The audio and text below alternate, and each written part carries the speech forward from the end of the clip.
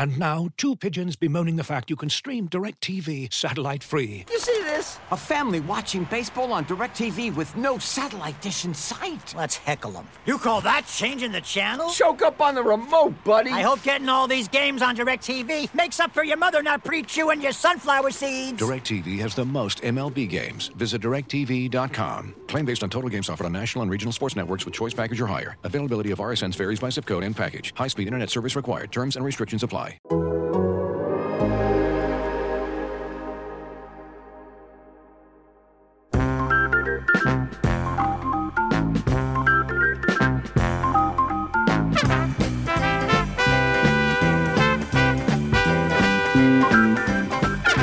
folks, welcome into On to Waveland, Cubs podcast here at The Athletic. I'm Brett Taylor, joined by Sahadev Sharma and Patrick Mooney, fresh off a pretty, you don't want to put too much into any one win, but I feel like, so last night Cubs had the dreaded, it's now dreaded, 3-0 lead.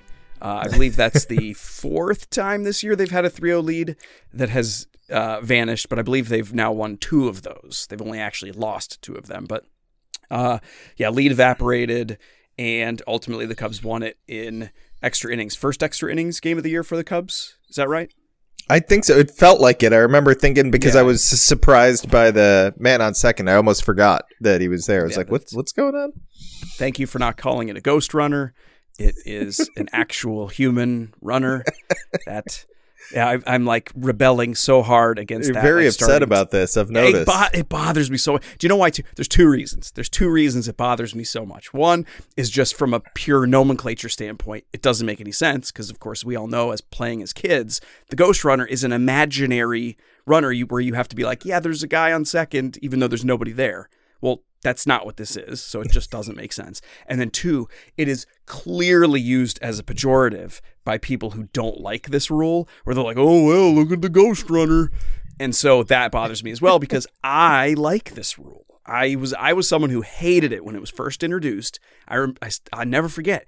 It first came up as like they're going to try it out in the some all-star game in the minor leagues, and then the Arizona Fall League. And this was like 7 years ago. And I was like, this is the dumbest thing. If they ever bring this to the major leagues, I'm going to just, poop my pants with anger. And of course, then when we actually saw it playing out, in my view, at least, I hated it much less than I thought I would. And indeed, the way that it spurs immediate activity is, I think, delightful. And it isn't just a cascade of sacrifice bunts and sacrifice flies, which is what I thought it would be. And it's not. So anyway, what are we doing here? How did we? You set. I set myself off. But anyway, you take a 20-second time out, Brett. I know. I'm like, and then we could tell our producer, our wonderful producer Michael, just to like crop out the 20 seconds where I'm taking deep breaths and gathering myself on the mound. No, we have a pitch clock here on this podcast, so I gotta get to it. Another rule that is great and good, and I don't want to hear anybody bitching about. Oh my gosh. I'm not even I feel like I have become this defender of all things rule change oriented.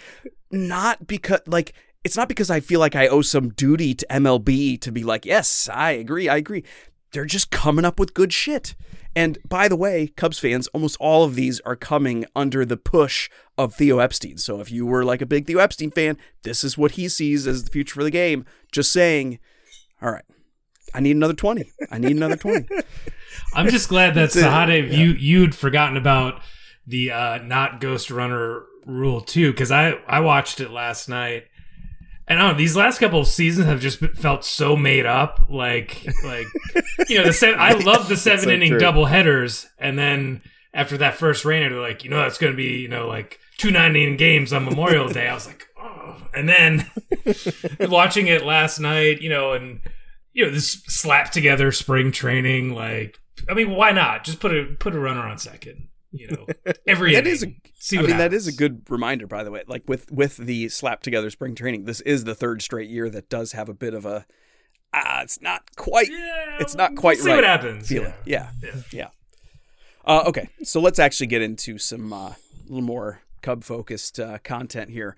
I think maybe we'll start with the fact that game went to extra innings, in part because Michael Givens had maybe arguably his first kind of really rough outing for the Cubs, even after, kicking off his inning strong, and then some hits fell in and ended up giving up the game there. But by and large, once again, Cubs bullpen was kind of ridiculous in that game. They've had to cover a lot of innings already this year, in part because of that slapped together spring training. See, all of this is connected. We know what we're doing. We are pros over here at On to Waveland. Rate, review, subscribe, tell your friends. But I think that it's worth a moment now to say, because even in the series opening loss, bullpen was great again. Keegan Thompson gave up his first run of the year. Well, that's pretty good news when it comes on April 27th, if you're giving up your first run of the year. We said it in spring training. We say it, I feel like, every year. The Cubs find a way to put together a quality bullpen. It's just what they do. And so I have found myself hand waving off any concerns before the season about I don't know how this mix of arms is going to look. I'm a little worried they didn't go get a surefire guy. And it's like, yeah, maybe, but it's always fine. It's always fine. My question for you guys is that still the way we're going to be talking about this in a couple months? Or have the Cubs figured out a way to arrive there even more quickly?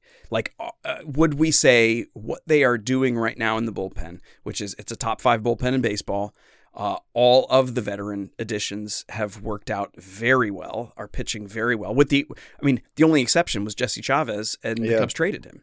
So I'm just curious, is this just a small sample artifact, or did the Cubs figure out a way to bring along their youngsters, really get maximum contribution out of them, and pick the right veterans? Are they just getting better at this is what I'm wondering? Because usually we don't see this sort of crystallizing until May, late May. You sort of honor some losses early on as you're figuring out roles. But they're kicking ass already, and we're only 3.5 weeks into the season. Yeah, I don't know. That's hard to know, right? I do think they've figured some things out when it comes to the pitching infrastructure, when it comes to developing at least relievers. That they seem to figure some things out with pitching development, and pro scouting obviously deserves some credit here, identifying the right relievers to target. So it's a combination of all of that. I do wonder, and it's hard. There's not enough evidence here to really dig into. We probably need multiple more seasons to know, but is David Ross better at figuring this out in the spring than Joe Maddon was, right? Does he have a way of figuring this out that's a little stronger, and he knows this guy's looking really good. I'm trusting this guy. I'm slotting these 3 guys. Maybe he's just been given better relief talent the last few years right out of the gate. Maybe it's that combination of what I was talking about. They're developing pitchers better now at the major league level with the structure around Tommy Hotovy and around Craig Breslow in the minors. Maybe that is the main contributor here, and Ross is just put in a better situation. But it is happening earlier. They seem to be able to find things and settle things by May or June, right? Remember that would always be, what do they have here? Who are these guys? Okay, it's clicking. I can see how it works. And then it does eventually work and they get better. Right now, it's instantly, David Robertson looks like a really good reliever. Michael Givens looks great. Even yesterday, what did Givens give up? 2 shift-based singles, right? And then there was another single in there and a walk. The walk's probably the worst thing that he did. I don't think there was any hard contact in there after 2 swinging strikeouts of good players, if I remember correctly. Didn't he strike out some solid guys? It was Ozuna and Darno. So, yeah, I really like this bullpen. Scott Effross, how about him? He's every single time there are men on base in the 3rd or 4th or 5th inning. It's you go look at the bullpen. It's I'm not sure how much he's actually come in those situations, but clearly Ross trusts him to come in. If there's 1 or 2 outs and there's men on base, Ross is go get Effross up. And eventually he'll come in. Sometimes it's just a clean inning if the pitcher that's out there gets out of that jam, but he clearly trusts him He doesn't walk guys. He strikes guys out. He puts balls on the ground. Like, that's a real nice surprise. And then you have obviously other young guys that are flashing some impressive outings. Can I slip in a comment Sure. on that? What's maybe the most impressive thing about Effross, and we don't talk. This is probably the first time he's come up on this podcast, which is a bit crazy when you consider the performance. But when we were talking about how the rosters were going to shrink back down in a week, and you talk about the younger optionable relievers, Well, Effross is a younger optionable reliever. He's got options. His name doesn't even come up because we've already settled into saying, well, he's not going anywhere because he's like the trusted bridge guy. So there's the compliment because he's just been that reliable. Yeah, and I think that's actually the biggest part of it, right? Let's see what they do the rest of the next 2 months as far as the team as a whole. But the safe bet is that David Robertson, Michael Gibbons, is there another veteran I'm missing? Well, those two guys, Chris Martin. They probably aren't Cubs in 2023, right? I'm not exactly 100% sure what each one of their contracts said. In 2023, they're probably not Cubs in August. Yeah. Well, that's what I mean. They're probably trade bait come July. Scott Effross, Ethan Roberts, even Michael Rucker. I know he probably needs to miss more bats, but he's getting outs. Those guys are interesting. Rowan Wick obviously has been around for a while, feels like a veteran. But that's how, if you can get those guys around too, make sure that they're figuring things out in this early part of the season. Maybe they're pieces that you can build a bullpen around. That's more than just a team that you're selling pieces off of. I think it's great that they figured it out, but I think we all know that this is not sustainable. that they're going to be running a huge risk with the way they're potentially using these guys, and the biggest boost for them is going to be Kyle Hendricks and Marcus Stroman, and eventually Wade Miley coming back, because I think we saw some of that last summer when things clapped. Obviously, a lot of it was on the starting pitching, but just that cumulative effect. And, the Cubs got to hope that Drew Smyly has a good outing tonight. But, yeah, I think, Brett, you kind of mentioned it last episode and kind of tweeted it during a moment of frustration during the Pirates series. Like, you're not quite there yet to where games should be managed in a way to market and preserve trade deadline assets. But that's kind of where my head goes when we start talking about, Robertson, a guy coming off of Tommy John, and some of these older veteran guys who, obviously Chris Martin got his World Series ring this week, so he would fit on a contender, and Gibbons is kind of that eighth inning guy who can also close a bid and will certainly be attractive if the Cubs don't get it together here. Looking for an assist with your credit card but can't get a hold of anyone? Luckily, with 24/7 U.S.-based live customer service from Discover, everyone has the option to talk to a real person anytime, day or night. Yep, you heard that right. You can talk to a real human in customer service at any time. Sounds like a real game changer if you ask us. Make the right call and get the service you deserve with Discover. Limitations apply. See terms at discover.com/creditcard.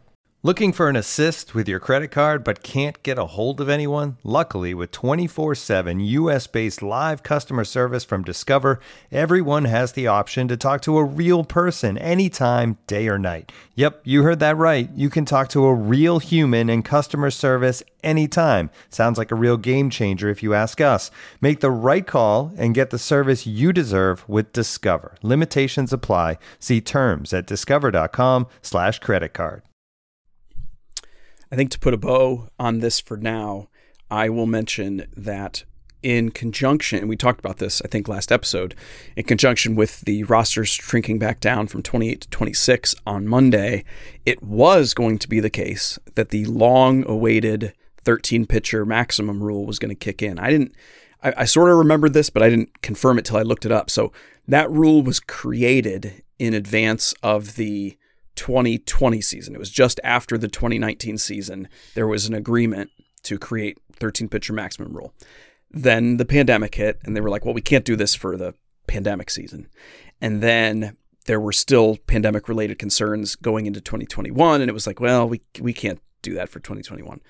And then it was like, well, we've got to shorten spring training because the lockout. We can't do that. And they had a cutoff, right? It was May 2nd. It was like, okay, it's going to kick in. And then they're like, well, actually, we can't do it yet. This was the announcement yesterday. They're punting it another month that you will be able to carry up to 14 pitchers.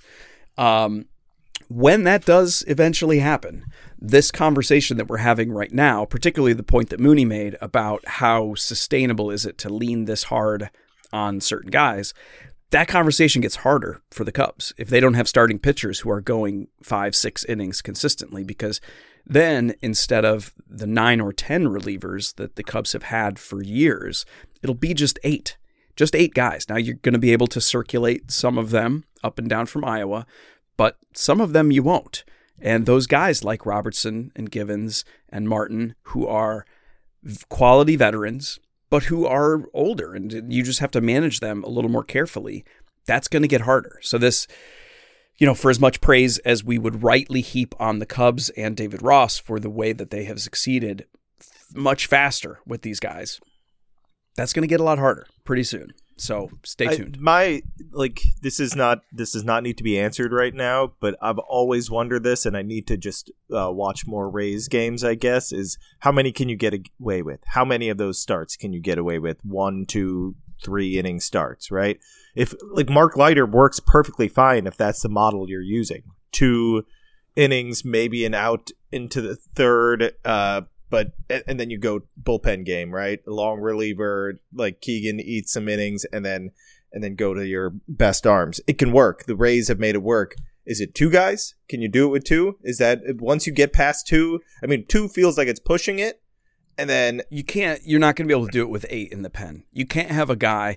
I love this question. I can't wait to talk about this when it comes, because you're right. I don't know exactly how the Rays do it. I suspect for one thing, their openers shuffle in and out of the bullpen. So that's one part of it, because you can't have an opener like I think I agree with you. Leiter's best role would seem to be he can give you 2 innings, maybe 3 if he's very efficient. And it's only one time through the order, but you can't have that guy in your rotation. You can't say we're only going to get 2 innings per week from one of our 13 arms. The math on that truly does not work. Yeah. Well, then they have a major problem on their hands. And, I love. This is we were talking off mic before we were recording about how the podcast helps us crystallize a lot of our thoughts that we end up putting into writing. And I've got a draft saved about how David Ross, after last night's game, mentioned he actually used the word opener. It was the first time I've heard him use the word opener, and he was describing not how they necessarily intended to use Leiter, but how it played out last night, and perhaps how he has shown them he would be most effective. And I love that. I love the acknowledgement of it. I love the recognition that that can be a very effective thing. But when we go down to 13 pitchers maximum, it's just going to have to change. And the relationship between what I was saying before and what we've just started talking about now is a really strong one for the Cubs. Because like you said, Sahadev, I don't know how something has to change in a very fundamental way. If you've only got a 13-man staff. And I think hopefully for the Cubs this year, at least, it's Wade Miley coming back. It's Kyle Hendricks and Marcus Stroman more consistently giving you innings. Big question, not just with Leiter, but what happens with Alec Mills, what happens with Justin Steele. We can talk about this if you want. I feel like it's a little early. I saw Gordon Wittenmeyer had written about it. The conversation about at what point you think about Keegan Thompson for the rotation. I'm just hesitant because he's working so well in this multi-inning role where he knows, okay, I'm going to go about 50 pitches. I can max out, use everything I've got for those 50 pitches and dominate. We saw it last year with him. Different pitcher at that time, as you've written, Sahadev, some fundamental changes to his body and his game. But we saw it last year with him when he was trying to be more efficient early in starts.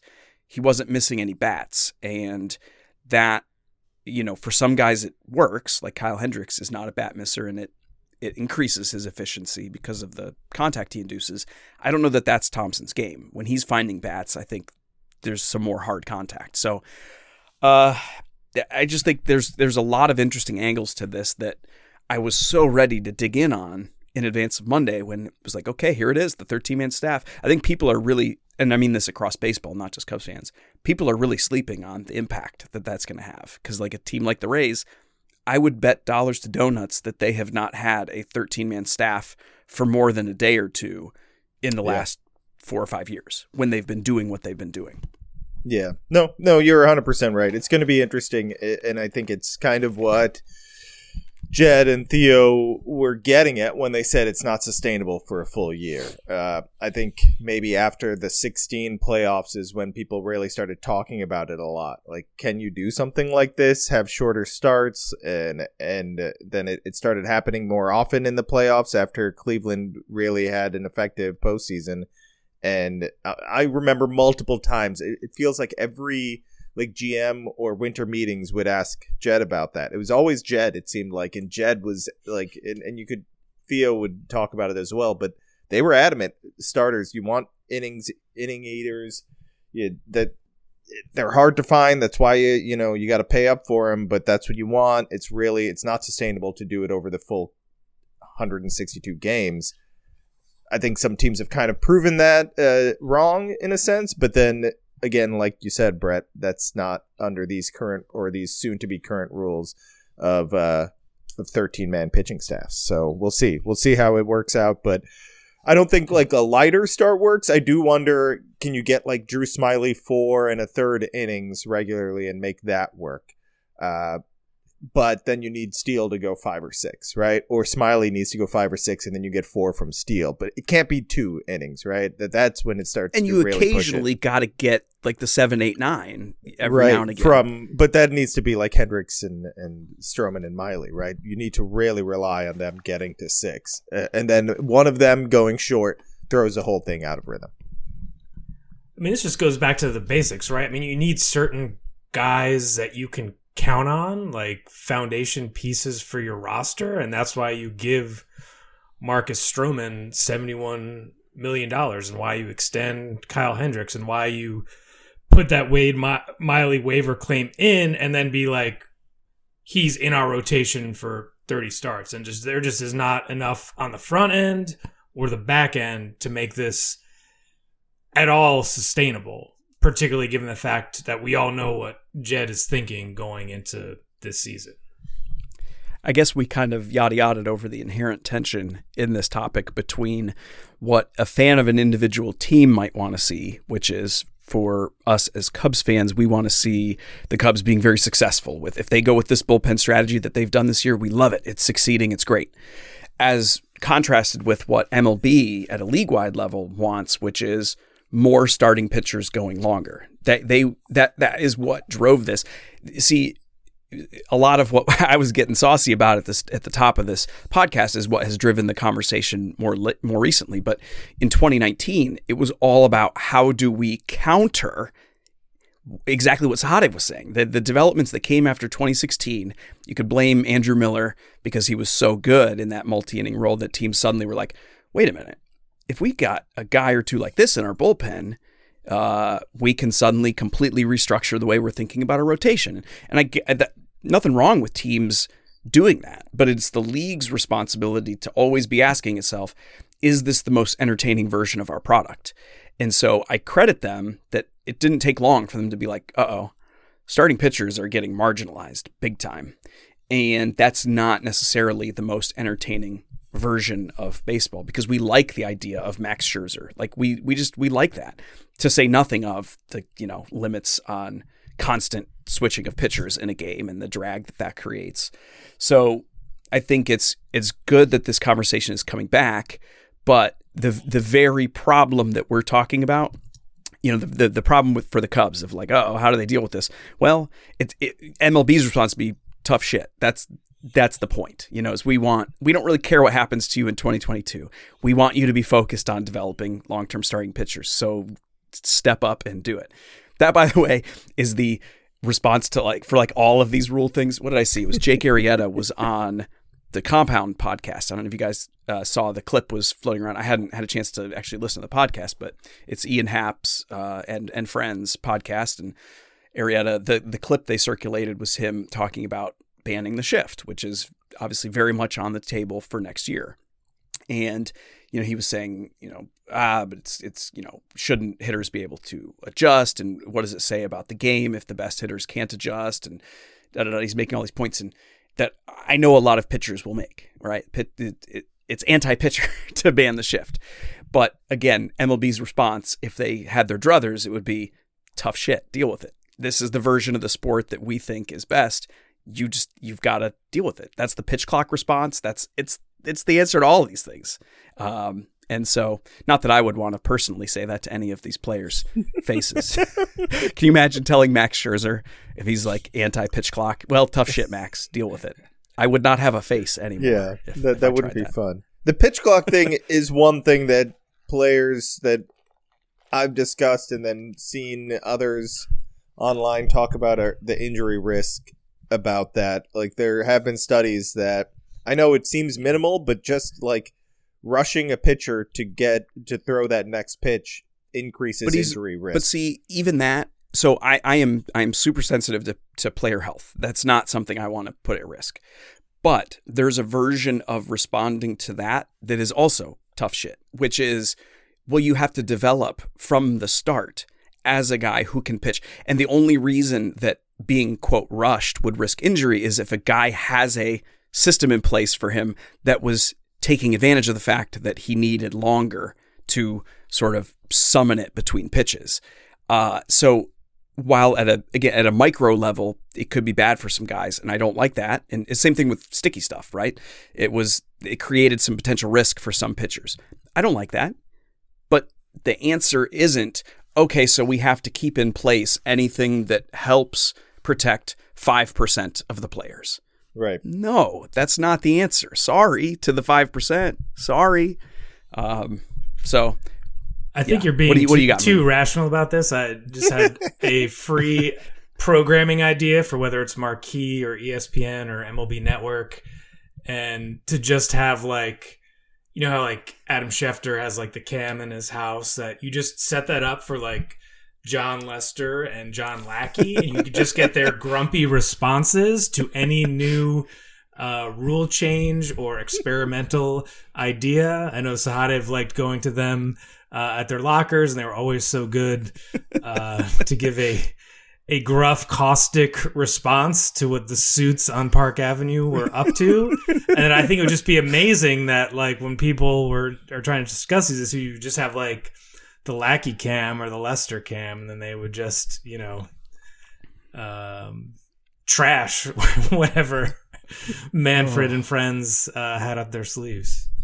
Yeah, I think everybody can imagine John Lackey reacting to. Yes, I can picture the dismissive guffaw right now. Well, this ended up going in a delightful direction, I think. We're actually, we don't have an official time limit on this podcast, but we sort of have a ballpark we like to stay in, and we're already there. Didn't even really meander into some of the other stuff we wanted to get into, but I think this ended up being a nice way to wrap a lot of the league-wide discussions in a conversation about the Cubs and the issues that they have been facing and will be facing. So I can already imagine too, our producer Michael, who packages these and titles them, it's going to be tough shit. No, I'm just kidding. He won't. He will not. And in fact, I might even get so he would never scold me or admonish me because he's the nicest guy in the world. But I might get a side text from him that's like, "Hey, next time, we're allowed to be explicit, but maybe just fewer shits. Just let's try to max out at like 6." I don't know if I ever told you guys this, and again, this isn't a shot at Michael because he handled it so professionally. He's so nice about it. But we had a podcast maybe 2 years ago, and I think I said the F word maybe 5 to 8 times. And Jesus, I forget. I don't remember what it was. I must have been really pissed off about something. And he was like, hey, we're labeled explicit. It's permitted, but because he had clearly heard from someone. Someone was like, let's not have quite that many. So I will try, folks. I will try to limit my, shit dispersal in the next episode. Take Please. that as you will. This is On to Waveland. It's the Cubs podcast here at The Athletic. We appreciate you listening. As always, I'm Brett Taylor. You can catch my stuff at Bleacher Nation. That is Sahadev Sharma, Patrick Mooney. Get their stuff at The Athletic, including they just dropped a 2-part mailbag, which I meant to plug earlier in the episode, but it's actually perfect to plug at the end because you can stop listening and then go to your device and read this.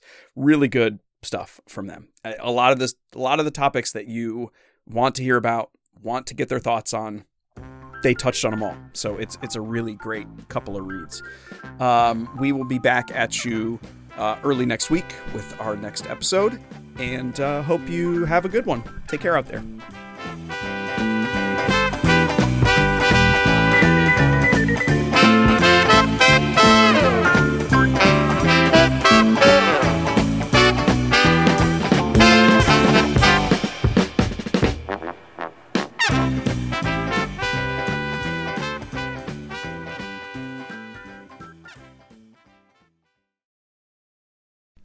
As you've probably heard by now, we've teamed up with BetMGM this season. We'll be using BetMGM lines to make all of our picks, and we'll have special offers for our listeners each week. If you haven't signed up for BetMGM yet, use bonus code THEATHLETIC, and you'll get a 1-year subscription to The Athletic, plus up to a $1,500 first bet offer on your first wager with BetMGM. Here's how it works.